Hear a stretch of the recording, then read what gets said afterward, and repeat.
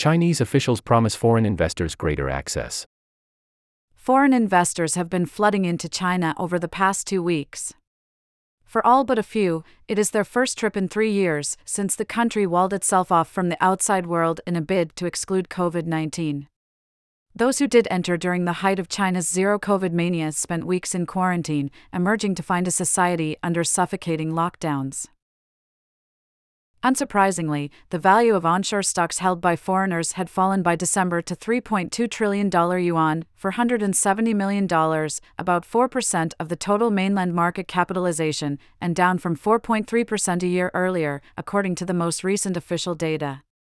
Meanwhile, the value of Chinese private equity deals collapsed by 53% last year compared with the one before, according to Bain & Co., a consultancy. China's leaders are now asking global investors to forget the past 3 years.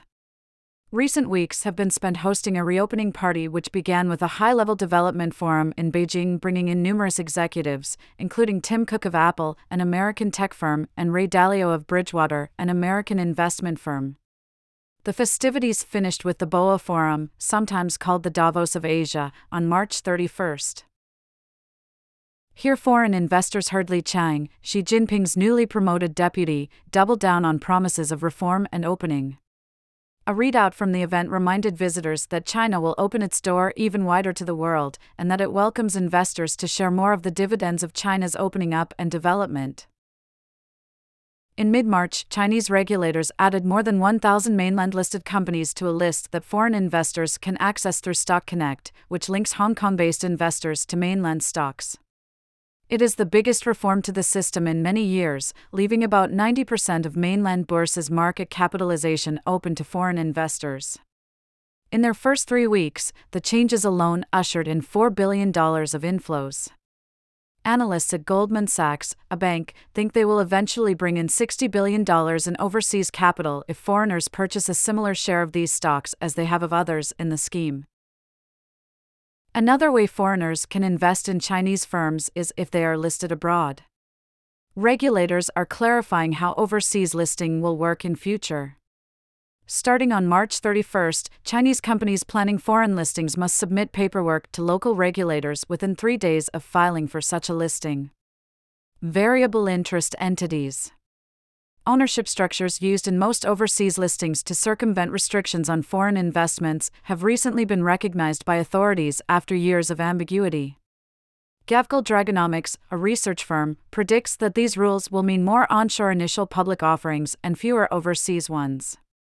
But, as an investor notes, by making things clear, the rules should reduce the regulatory risks that have dogged overseas listings. How much will Beijing's charm offensive shift sentiment? The country's stock markets experienced strong inflows in January and February, but the reopening boom has since faded. Foreign investors sold off $26 billion in bonds in the first 2 months of the year. Big improvements in the months to come seem unlikely, says Ashish Agrawal of Barclays, a bank.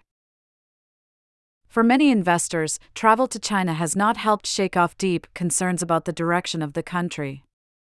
A recent cabinet reshuffle has strengthened Mr. Xi's grip on power. Relations with America are at their lowest ebb in decades. Just as many investors were arriving in Beijing to attend the China Development Forum, Mr. Xi was meeting Vladimir Putin in Moscow. Several investors with decades of experience in China say they are concerned by its growing opacity. Analysts outside the country find it increasingly hard to get hold of data that used to be publicly available. Firms that offer company ownership information can no longer be accessed from overseas. In mid-March, bond pricing data disappeared from feeds provided by vendors. This forced traders in one of the world's biggest fixed-income markets to frantically swap data via text messages. The suspension ended several days later without explanation, but not before trading volumes crashed by up to 60%. If officials' promises about improved business conditions are to be believed, investors will need to be able to verify them. For more expert analysis of the biggest stories in economics, finance, and markets, sign up to Money Talks, our weekly subscriber-only newsletter.